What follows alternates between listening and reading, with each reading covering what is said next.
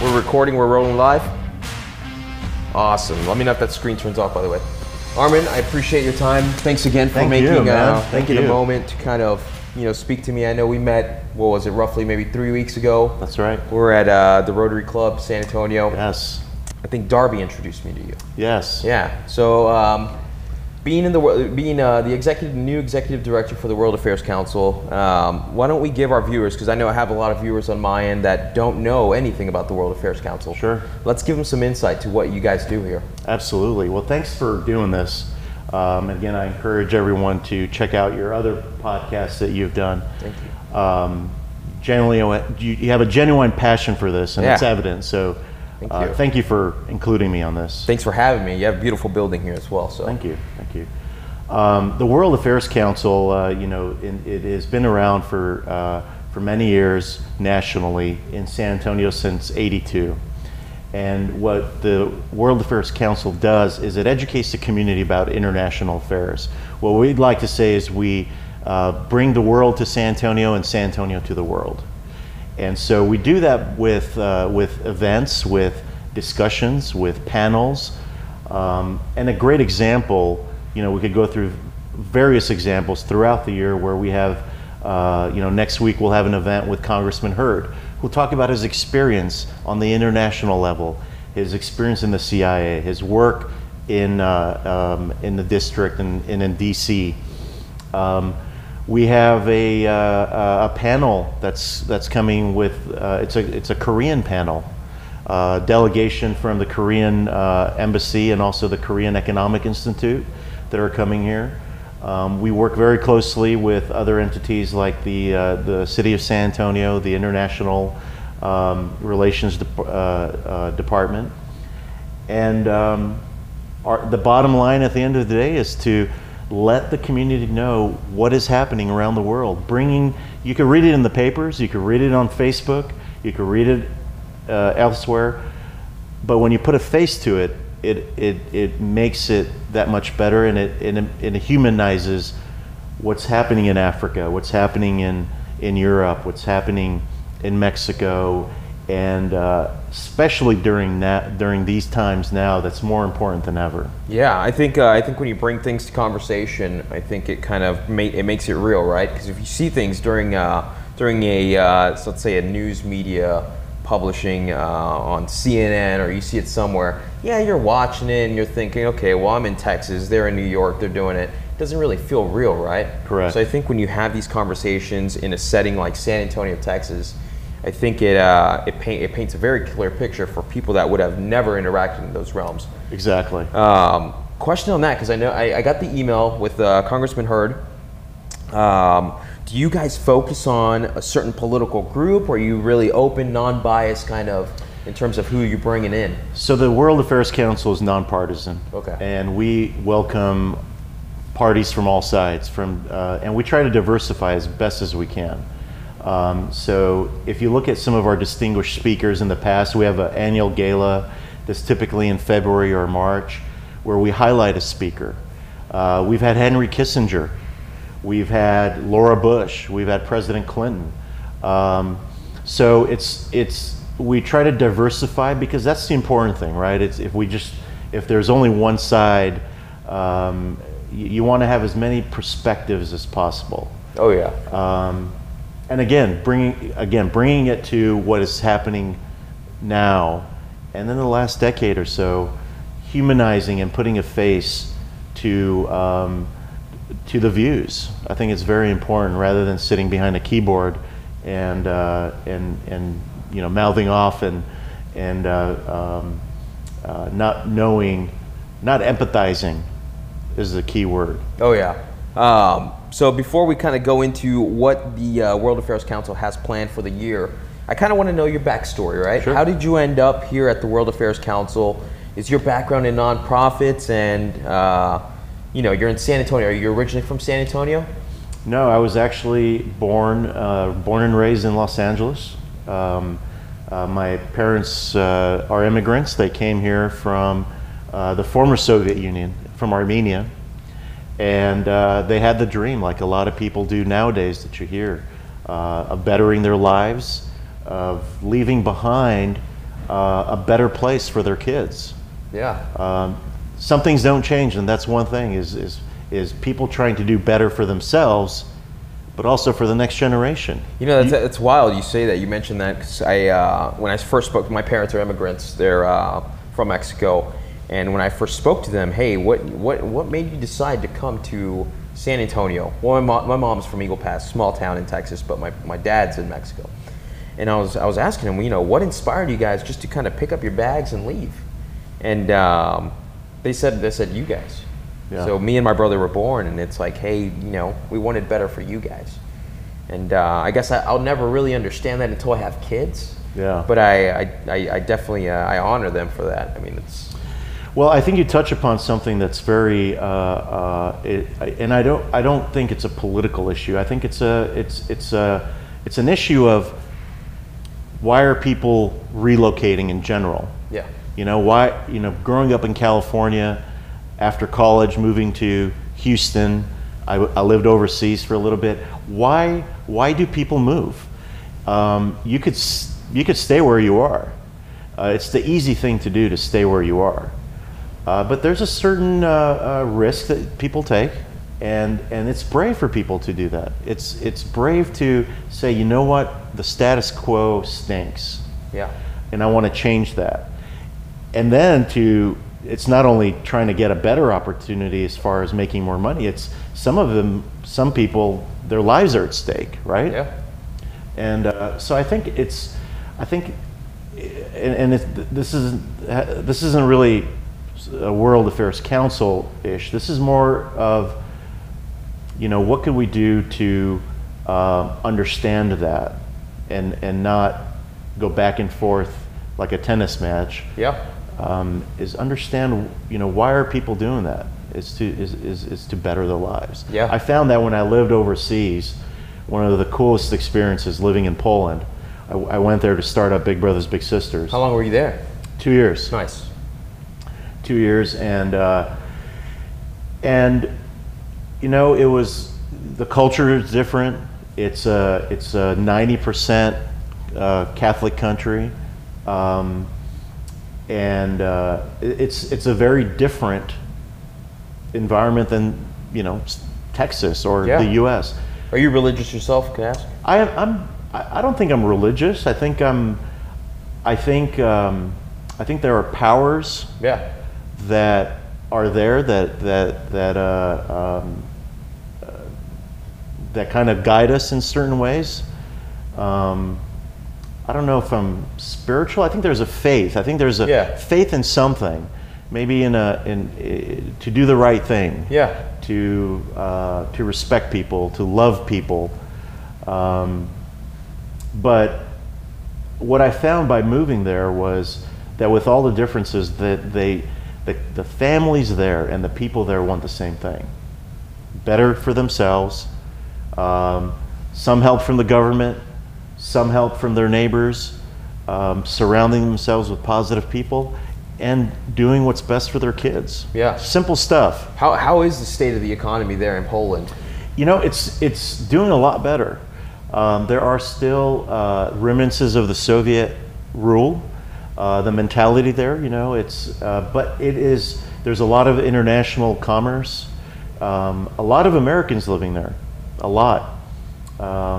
And of course, with the stuff happening in the north, in the Baltics, with Ukraine, there's a lot of support to defend that area. So there's a lot of the Lockheed Martins and those companies that are investing to provide defense in case something happens there, because you know that it's uncertain what the future holds.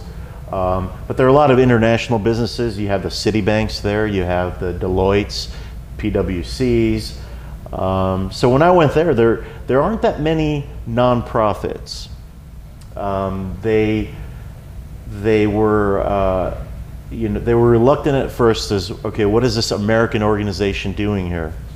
And they're sensitive to any kind of foreign intervention, as you could say, and I use that term lightly. But when they found out that, look, we're there to support kids, we're there to help the community out then it was a shoo-in for them. So Yeah. it worked out well, but it took some time. Wait, what year was this? Whenever you were in Poland? 2014, 2016. So prior to then, kind of give us a scoop. What were you doing prior to 2014? So yeah, Right. so born and raised in Los Angeles. My father and my mother were Keep going. chasing the dream of the American dream, and so they struggled a lot. And my brother, he's 4 years older than me, and we moved around quite a bit. Lived in New York and Brooklyn and Oklahoma and Missouri and El Paso and all over the place. Yeah. When it came time for college, I went back to Los Angeles, to UCLA, and was there for 5 years. When I graduated, I was trying to figure things out. I was trying to figure out life. What did you graduate with? I majored in political science, and I minored in developmental psychology. Nice. And after that, I was, every time you think you have it all together, that's when you don't have it together at all. And so when I left, I was like, okay, got a college degree. Let's get going. You're itching to get out. Yeah. You know, as a young person, you're always itching to become an adult. And then when you become an adult, you're like, man, I wish I was a little bit younger to change things around. You think back, and I'm like, man, I wish I was still in college. I think Yeah. of my days all the time. I mean, I Yes. live where I went to school in Carnegie Word, and I live right by there. So I'm passing by, and those memories come out, man. And I'm like, man, I wish I could just just go to school and then call it a day. Right. Did you live on campus or? No, I didn't live on campus, but I lived close by. So what I would do is I never bought a parking pass because the parking pass was like $700 for the year, and I said, I'm not doing it. It's ridiculous. So I bought a bike. I had my bike rack, and I would park 3 blocks down next to Central Market, and I'd ride down. Oh, It'd wow. be good. It'd be good exercise for me to go there and kind of do whatever I needed to do. I left for lunch either way, so Nice. it was good. Did you? I'm just curious. Yeah. Did you? What did you major in? Economics and finance. So Okay. how I ended up in media, who the hell knows? But it was a passion of mine that I was following. But I majored in economics and finance, and then I started in bonds. So I was in New York City right after college, 2 years after college. I was in accounting before then. Left to New York City, worked in bonds for about a year and a half, and then I came back to town, and I've been back since. San Antonio's a good place, man. It's pretty awesome. So you guys landed here then? Well, no, it landed in Houston, Houston, okay. and then trying to figure things out. I was thinking about maybe a career in law. I was thinking about getting my master's, and as soon as I went to Houston, my family left, and I decided to stay and started my career with Big Brothers Big Sisters Nice. back in 2001. Did that for 2 years. And right when I started, 9/11 hit later on that year. Oh wow, that was the same year. That What was were the you same- doing with Big Brothers at that time? I was hired on as a. So this is the cool thing about people. Yeah. People who believe in you, Yeah. and it makes all the difference, right? And that's what a lot of our kids need, and just someone to believe in them. And I went and I interviewed with the CEO there at the time, Debbie Ortiz, and she asked. I was interviewing for a case manager position. Yeah. Not knowing anything, not having a job at all. I was like, yeah, this is a good gig, but you know what I'd really like is to do some marketing. And in retrospect, I'm like, who am I to? But she, you know what? She believed, or she gave me the chance. Yeah. And she said, you know what? Why don't we divide up your job description? Why don't you do a little bit of case management and a little bit of the marketing and the external relations? And in hindsight, that proved to be such a huge thing, because it helped me when I moved to Kerrville outside of San Antonio to run that program. It helped me when I moved to Poland. So it's so important for adults, whether you have kids or not, to really reach out, not really wait around, whether you sign up to be a mentor, whether you volunteer in the community, really proactively reaching out to these kids who are hungry for attention, positive attention. Yeah. and for someone to believe in them, and that's what she did. And my supervisors there, Cecilia Hedges and Debbie, they really believed in that. And so I was a recruitment manager and a case manager. Nice. And so when 9/11 hit, the nonprofit community was affected by it months later. How was that? What was the lag in that? So when 9/11 hit, a lot of people were donating to the Red Cross, to the Salvation Army, you know, things that people immediately needed. And so things like mentoring was low on the totem pole. And so it was hard. We lost a lot of funding. The economy started getting pretty bad too. We had three, and if the viewers, or if you remember, we had three big supporters there: Enron, Arthur Andersen, and WorldCom. That's right. And so Arthur Andersen was the firm that was doing the accounting for these guys. Exactly, right? That's right. exactly. That's right. So the stars were not all lined up, and so a lot of nonprofits took a hit. We went from 14 satellite offices to 1. We closed down offices in Victoria, Fort Bend, Clear Lake, and we went down to 1 office, and we went from about 60 employees to about 12. Wow. And so I was affected by that second layoff, and then I was like, what do I do? And you know, this is where the universe comes into play. Yeah. And how random things, appearingly random things happen. Random. I believe that, because I don't think anything's random anymore. Right, Never right. happened. And you meet people, like meeting you at Rotary, and now we're here, meeting people. You know, I was struggling. I was getting unemployment, trying to find a job, and you know, when you're not employed, and you don't know how you're going to pay your rent. You don't know how your meal's gonna, your next meal is gonna come from. It's a tough time morally, Yeah. and it's a cyclical thing, because you apply for a job, you don't get it, you're discouraged. Right.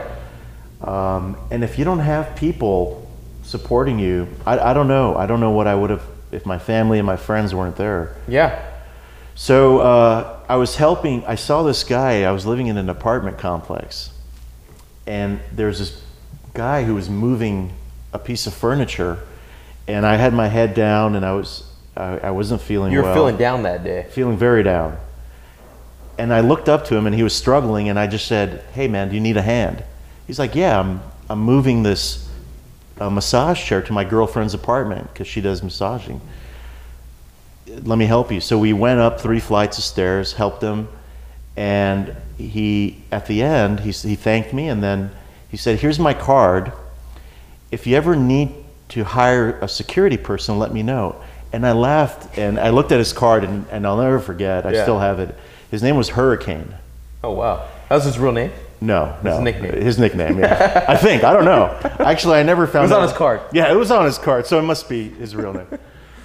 So he reached out. He gave me, and I said, and I laughed, and I said, "Dude, I'm unemployed. I don't need security. I need a job." He's like, "Oh." You told him this. Yeah. And so we laughed, and he goes, "You know what? I run a lot of the securities for the clubs in downtown Houston. Why don't you show up Friday, and you could be a bouncer a night?" So that Friday, I went to a club, and the general manager there, Gary, who I'm still friends with, I started working there. Nice. And I was, you know, it was some pretty good money. It was a higher end. Yeah. I think it was called the M Bar at that time. I don't know if it's What was still, what was the craziest experience you had bouncing at that club, man? You know, it wasn't. It was a higher end club, and so all I had was a large flashlight, like one of those police flashlights, wearing all black. And so when they saw me with the flashlight, you know, people just moved out of the way, which was nice. There were, you know, a few scuffles here and there. I think the most memorable thing was not a negative experience. It was when this woman came up to me and she said, "I really need to use the restroom," and she was in the front of the club, and I said, "Okay," and I looked ahead, and there were so many people there, and I said, why don't I escort you there? And I took her to the back, downstairs to the restroom, and she's like, I really appreciate it, and she gave me a $20 tip. Oh, nice. And I was like, wow, this is really cool. Right.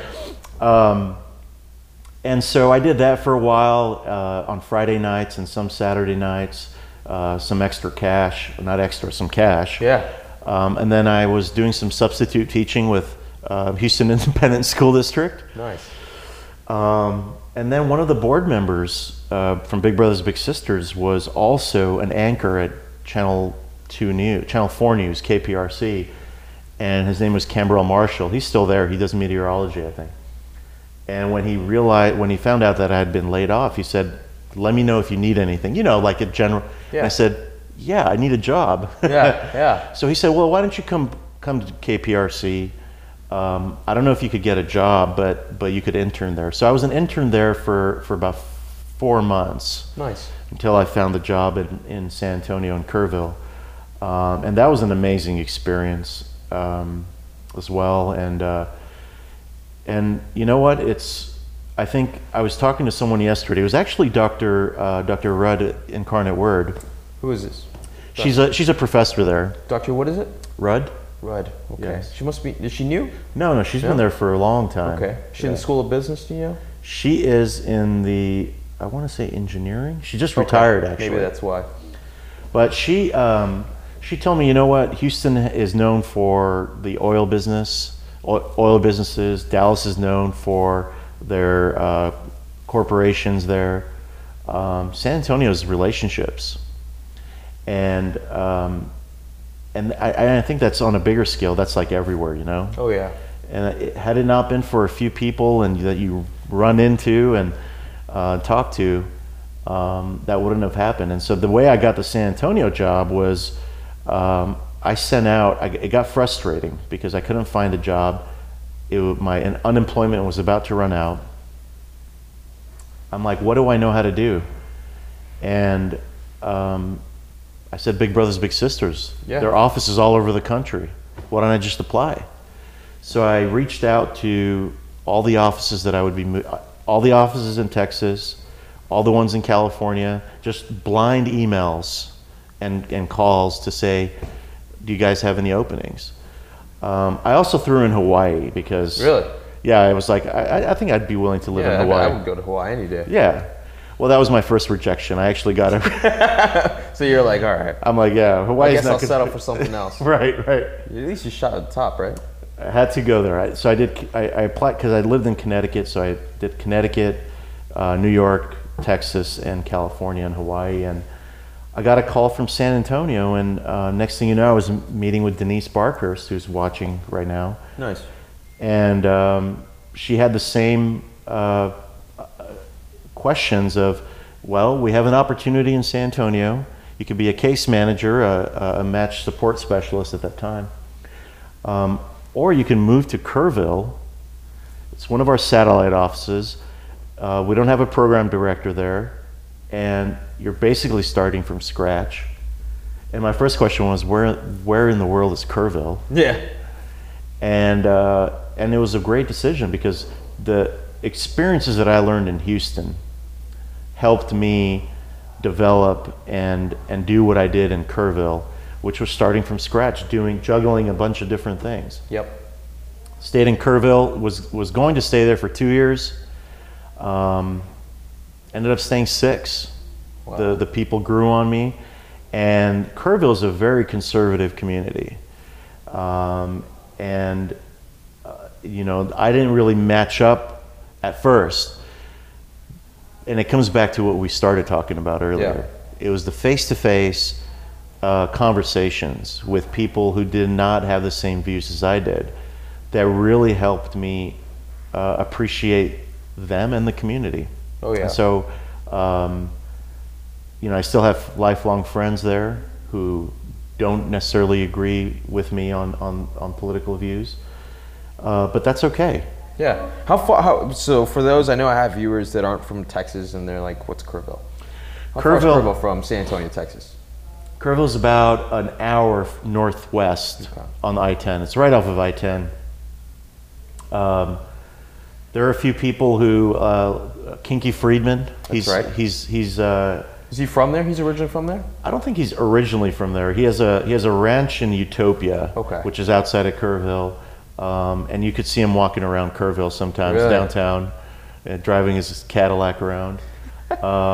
Thomas Hayden Church, the actor, you could see him. He was, when I would go to the gym there, I would see him working out there, and so a few celebrities, but most of, the retired community.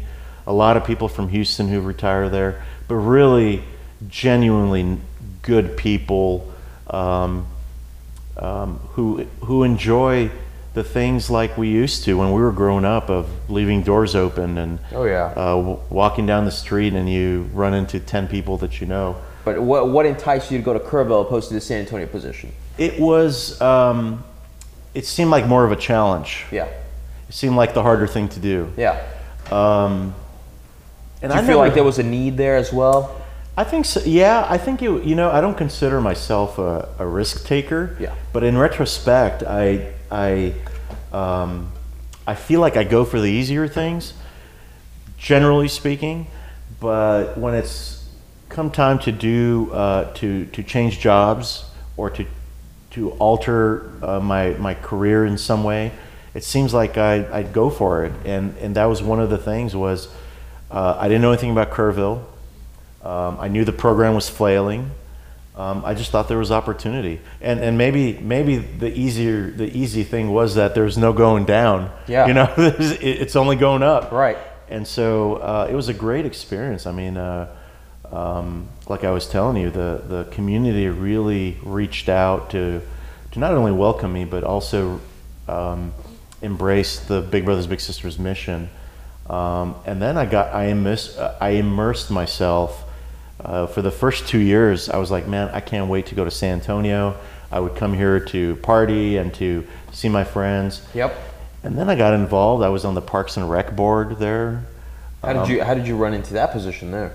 I was out and about, and someone said, "Do you want to serve on the board of the Parks and Rec?" And I said, Yeah, "That sure. sounds good. I don't know anything about it." I got involved with the chamber, and then one of the last things I did with the chamber, which was a lot of fun, and it was very flattering. Is it San Antonio or the Hispanic chamber? Kerrville, Okay. Kerrville Chamber. They did an annual Dancing with the Stars, Oh wow. and they participate. selected me to participate, which was a phenomenal experience. Can we find that on YouTube or? I have a CD. What do you call it? A DVD. Yeah. I should probably put it on there. Yeah, you should. You should put it on Facebook so we could tag it. Yeah. It'd be good to see there. Well, it was. I had an instructor who was. Her name was Lorraine, and she was really passionate, energetic, and we did a disco routine. Nice. And it was Your a lot- original disco dancer? Oh yeah. Yeah. No. I was like, really? No. Yeah. So here's what I know. I'm not a dancer. So what I focus on is the strength, which was theatrics. Yeah. So when I got out there, I was like, I know I'm not going to do better than everyone else. Maybe I am. I don't know. Maybe that's just me. Yeah. But I went in there and I was like, I'm gonna do a performance rather than dance. And so Yeah. it went off very well. I didn't win, but I made it on the front page of the Kerrville Daily Times. And That's good. But what I did was I came out, while the song was starting, gave out roses to the women, gave massages to the judges. Nice. Just little You things. warmed them up. Warmed them up, and so it was a lot of fun. And so that was toward the end of my 6 years. And then Denise, who was my CEO, she got promoted to the CEO position, and then she said, "Do you want to come to San Antonio? It's Nice. been, it seems like you've done everything you can, and you've built it up. You've hired staff." And so she created a position called the VP of External External Communications. What did you do in that position? What was that position like? It focused on media, social media, partnership development, recruiting. Nice. And it was fun. It was very different. It was a much larger market than Kerrville, and so it allowed me to really, finesse that position and mold it into what the prior position was, a marketing position. And so this was a little bit different because I don't really, although there are components of marketing Yeah. and communications, I don't think I consider myself a marketing person. But so I did that for about 4 years, and then coming back to relationships. Yeah. I'd run into our national CEO at a conference in DC, and he had just come on board, and I said, "Congratulations! If you ever need anything, let me know. I really like international stuff. I really like government advocacy," and I just thought he didn't really pay attention to it, Yeah. but he kept that in a file. And 2 years after that conference, he called me up and he's like, you remember you said you were interested in international affairs? Well, a friend of mine from Dallas who lives in Poland, who was a former Little in the program, wants to start Big Brothers Big Sisters in Poland. So then I met with that guy. He came to Austin, and I met with him in Austin. He flew me out to Poland to check it out, to see if I'd like it. And then I ended up taking the position, and I moved there in July of 2014. Started the program from scratch, hired people, got the program going, and then on the way back, to kind of put the bookend on this side. Yep.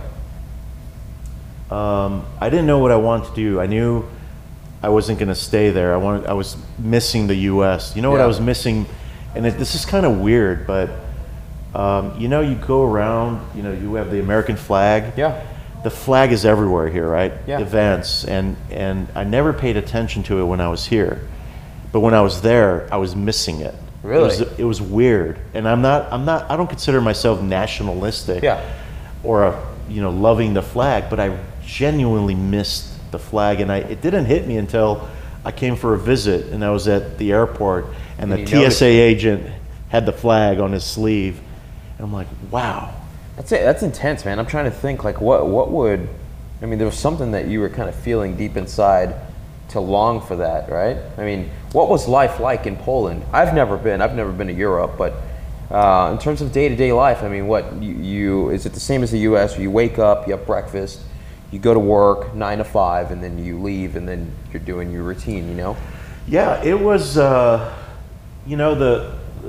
once I made friends. The Polish culture is very reserved. Yeah. So it took a long time to make friends. They don't like small talk. They come off actually kind of cold in the beginning. And that probably stems from all the stuff that they've been through with World War II Yep. and the history behind it of being conquered by different entities, different countries. Yeah. So my friends they always wanted to do something. So we would, especially when the weather gets nicer, Yeah. you're going to outdoor theaters, you're going to, I would go to a lot of coffee shops. They have outdoor theaters there? That's awesome. Oh man. yeah, That's awesome. yeah. They have outdoor theaters, like plays and stuff, and very artistic, very, and also the young people I think they're inspired to make money, which I don't know how the long term of that is, because then you're gonna want to buy things. Then Yeah. But they're really hungry to. First of all, they love the States. They love everything American. Maybe not government-wise, but Yeah. people-wise, and what they see, and the dream of succeeding. Are there a lot of Americans that live in Poland? There's quite a bit. Yeah. There is a lot of opportunity, a lot of startup companies, a lot of investors. Actually, a few I've met in San Antonio who do business in Really? Poland. What Yeah. attracts an investor to Poland? Do you know? Do you ever talk to them about that? Well, the cost of living is very low. Okay. and you have a base of students who are graduating from the colleges who don't have a whole lot there. You don't have a lot of Polish companies. Yeah. And so there's a lot of opportunity for growth and a lot of startups. A lot of startups who I think they're talented for one. So you have a lot of brilliant, especially in the IT world. Yeah. You got a bunch of IT people there, and that's why you have a lot of defense work going from here. You have a lot of IT people there. I mean, we were trying to, when we started Big Brothers Big Sisters, we were looking to have someone do our website and our database. Yeah. And something that would have cost here probably $20,000 at least. Yeah. They were able to do it there for under $5,000 and Wow. so much better quality-wise. Really? Yes. Are they the younger people out there, or is it The an younger older crowd, people, or- it's the older people are they're still there. They still have that Soviet mentality a Yeah. little bit, and I'm very generalizing because not everyone's like that. But the younger people are hungry to, like I was saying, they're hungry to succeed. They're hungry to make a living and do better for themselves, settle down. And the coolest thing that they do is that they like to save money to travel. They Yeah. love traveling. Yeah. So anyway, I did that for a couple years. There was a part of me that was like, okay, I think I may want to stay. I don't know. But I was also missing the States. Yeah. Is that what ultimately kind of drew you back in? It was my contract was up because that's what that's what the agreement was, and so I didn't see that was going to be extended, and I don't think I wanted to really do Big Brothers Big Sisters. I was looking at other things, but I was also missing the food. I don't know. They were just small things. Yeah, there's a lot of things that you Like a miss good from home, burger. man. Yeah. I couldn't find a good burger there. So what's the like street food there? They obviously don't have tacos, right? No tacos in Poland. They have tacos. Yeah. What is that like? They also have guacamole. But it doesn't taste the same. It's very different. Yeah. There's actually one of my friends started the first Mexican restaurant there. Really? Yes, and it's still going on. It's the oldest Mexican restaurant in Warsaw. I bet it's a big hit over there. It's a huge hit. Yeah. And it's actually pretty good. Yeah. Their margaritas are pretty good. It was the next best thing to something that you would have here and find off of Culebra or something. Right. But their foods are, they're very high in protein. It's very Germanic, like potatoes, cabbage-based, potato-based, pork, of course. You have sausages, pierogies. Yeah. If you haven't had pierogies, I've they never. make so many. What's that? I've never had one. It's like what's the best way to describe it? You know the stuffed things that you get at the Chinese restaurants? Oh, what is it? Crab Ragoon? So What's it called? something Crab like ragoon, that, but they stuff them with different things. They even have desserts, stuffed desserts. Nice. So pierogies are a huge thing. I think you could get them at Alibaba's here in frozen and warm. I love that store, by the way. I go there Oh, a it's lot. great, right? Yeah. Yeah. You like to cook, or? I do. I cook quite often, but I keep it very simple. I don't make anything that's like too intense to make. So I stick with like the ground beefs, the Brussels sprouts, the rices. So I'll do dishes with that just to keep simplicity. So eventually you came back to San Antonio. Yeah, I was looking at, my family lives in Northern California. Okay. So I was like, let me look at San Francisco. I've always loved DC. I'm like, let me look at DC. So I actually flew during Christmas break. I flew to DC to meet some friends, some of the congressional leaders, their staff. And I was like, man, this is cool. I really like the ambiance here. And, but it was very expensive. Yeah. San Francisco's beautiful. I don't know if you've been there. No, I haven't. It's Europeans really like San Francisco because it reminds them of Europe. Really? A little bit. It's a really clean city. Well, in other ways. In other ways, yeah. They are they're closer together. Yeah. Public transportation. It's cooler. The climate is cooler. So there's certain elements that I think Europeans like. Mostly, I think, is the architecture and the buildings, how they are. But it was very expensive. Same with DC. And then I came to San Antonio, and it just felt right. Yeah. I didn't have to think about the cost of living. I had friends here already. And maybe you know what? As I'm talking to you, maybe that was the easier decision. Yeah. In retrospect, maybe that's what it was.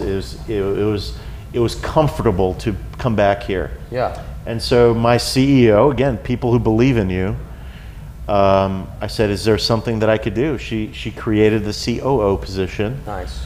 And that's what I did for the last 2 years, 3 years, and then a total of 18 years with Big Brothers Big Sisters. Wow.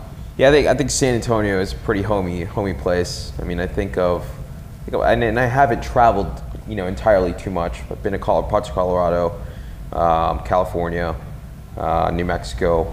I spent some time in Mexico. But I think of San Antonio, and really there's nothing like it. And it's kind of changing, right? Because we're growing really quick. There's a lot of companies that are starting to move here or building here. So I feel like the city's changing a lot. But it to me, at least, and I guess maybe it's because I'm from here or because I've spent a lot of time here. But I feel like it's just a homey place. Yes. I mean, how do you feel about that? I couldn't agree with you more. I think it's the relationship angle is what the professor from UIW was saying is it's funny sometimes when people don't respond to emails or calls. It's like, I don't know why they do that, because you're going to run into that person. Yeah. Especially for not only not to be nice, forget about that. Just know that you're going to run into that person at some point in your life. And so it's the 7th largest city, but it's I think we have some really good political leaders. We have some great businesses. We have chambers of commerce who are proactively involved in the community. We have community organizations, nonprofits who are doing all the grunt work that people don't really hear about. Yeah. And again, kudos to you for exposing that and talking about nonprofits. It's something that I think nonprofit community knows about, but if someone who's not on a board from the business world, or if they're not directly involved, that they're not going to know about it because it doesn't make a lot of news. And I think I have a lot of network connections that they're just busy individuals. They don't watch much TV. They don't get on Facebook much, and these people are subscribed to my newsletter. And if I'm putting a newsletter out there with, hey, we interviewed this nonprofit and we're kind of learning the background of it and what they have planned for the year, that gives them an opportunity to kind of get involved, right? So I think it's always good. What do you guys have planned for 2019, 2020? For World Affairs? For World Affairs. Tell me a little about that. So, it's an event-driven organization, so there's quite a bit coming. The biggest things are we're hosting Congressman Hurd. That's right. And at Paramore. I'll put a link on our newsletter. Good. Thank you. I appreciate that. Thank you. And Congressman Hurd, speaking of our political leaders, regardless what side you favor, he has come out to really provide that perspective that we need, I think, right now, which is that not a right or a left, but what's in the best interest of the country. Yeah, the country, right? Of what's going on. Which is rare, and it's nice to see that. So we have an event with him. We have a smaller event that we're organizing with the ambassador from Namibia. She's coming here for some visits, so we're going to do that. We have a delegation. I think I mentioned the Korean delegation that's coming later on this year. The biggest thing is World Quest, which so this is a really cool thing. This is something that I think that you're gonna like, that I think a lot of our viewers will like. So there's a competition in pretty much every state, in every city that has a World Affairs Council, and it comprises of high school students competing about international knowledge. Nice. So a good example is we're going to reach out to all the school districts in San Antonio. There's a manual for it, kind of like the spelling bee. It says, okay, you're going to be tested on all of this. So they get a manual, and they compete locally in March. And then the winning team from one of the schools gets a trip to DC to compete nationally. Nice. And so that happens in March, but we have a fundraiser for that with adults, and that's happening on September 18th at UIW, actually, in the Rosenberg Room. And that's more of a fun event. We'll have drinks, we'll have food, but we're also going to have trivia. So it will test the knowledge of the adults about international affairs, and we'll have some guest MCs. And is that a big fundraising event that the World Affairs Council has here in town? It is. Okay. It is a fundraising event. We're going to have sponsors. So we're just going to roll that out. We want to wait till after the July 4th event. So that's going to be coming up pretty soon. And then we're gonna end the year, and then we're gonna focus after the World Quest. We're gonna focus on our gala. It's at the end of February or the beginning of March. We're still working on a guest speaker, and that's our biggest fundraiser. That brings in somewhere in the $600,000 range. Members and non-members alike can go absolutely, to this? Absolutely. And that's the big event that we're looking forward to. And then there are other things that inevitably come. We're working on General Mathis, who's touring Texas. We're trying to work with our other friends in Houston and Dallas to see if we could sneak in a visit here. And then just working with the San Antonio International Visitors Association. They have a lot of people from different countries that are coming. Basically, any opportunity we get to expose anything international to the local community is what we're going to do. I found out that as a World Council ED, I get to sit on the U.S.-Mexico Friendship Council. Nice. So I'm going to figure, I don't know much about it, but basically simplifying business and relationships with Mexico and the U.S. So, and of course, what better place than San Antonio to do that in? We have a Chinatown Hall at some point, a variety of things, and we're always looking for ideas. We're always looking for anything that is in the scope of international relations. We're also toying as a teaser. It's not really a teaser. It's more of a we haven't really organized or know what we're going to do, but we really want to bring forth the issue of press. Okay. In what sense? Well, to have a smorgasbord of press. Those who covered local and international news to come and talk about the day and the age of press. Nice. We have some people on the board who are from TPR and the Express News, where we could where I think what we envision doing is having different sects of the media to talk about where we are right now and where we want to go, and again, we want it to be topical so that, there's a lot of pressure and a lot of negativity around what the press covers and how they cover it. And I think if we could bring that forth. Oh yeah, I think that's an important dialogue to have.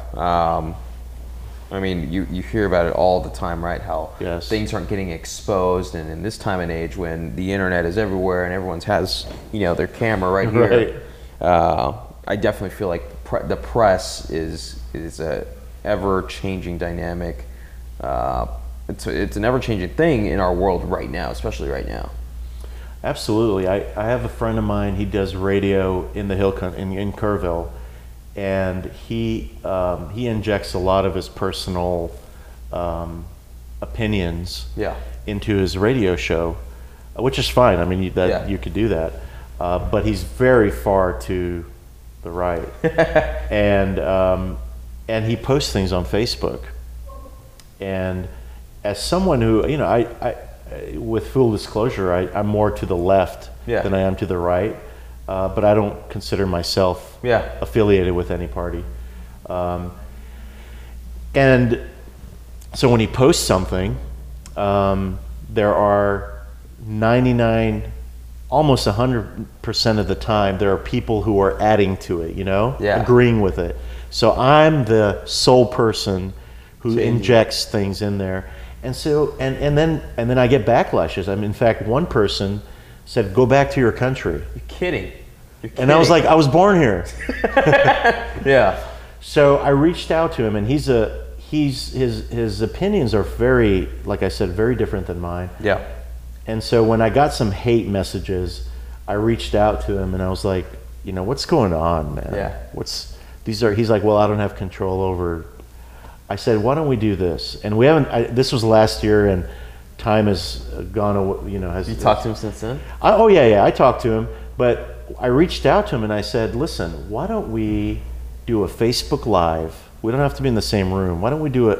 Why don't we put that empathy, that face, to show people that we're not on the same page, but we respect each other." Because when I see him in person, he's respectful to me, and but his viewers or his fans don't know who I am. Yeah, so they all think you guys are enemies, and they're like, "Oh, I'm going to support our guy from Kerrville." Exactly.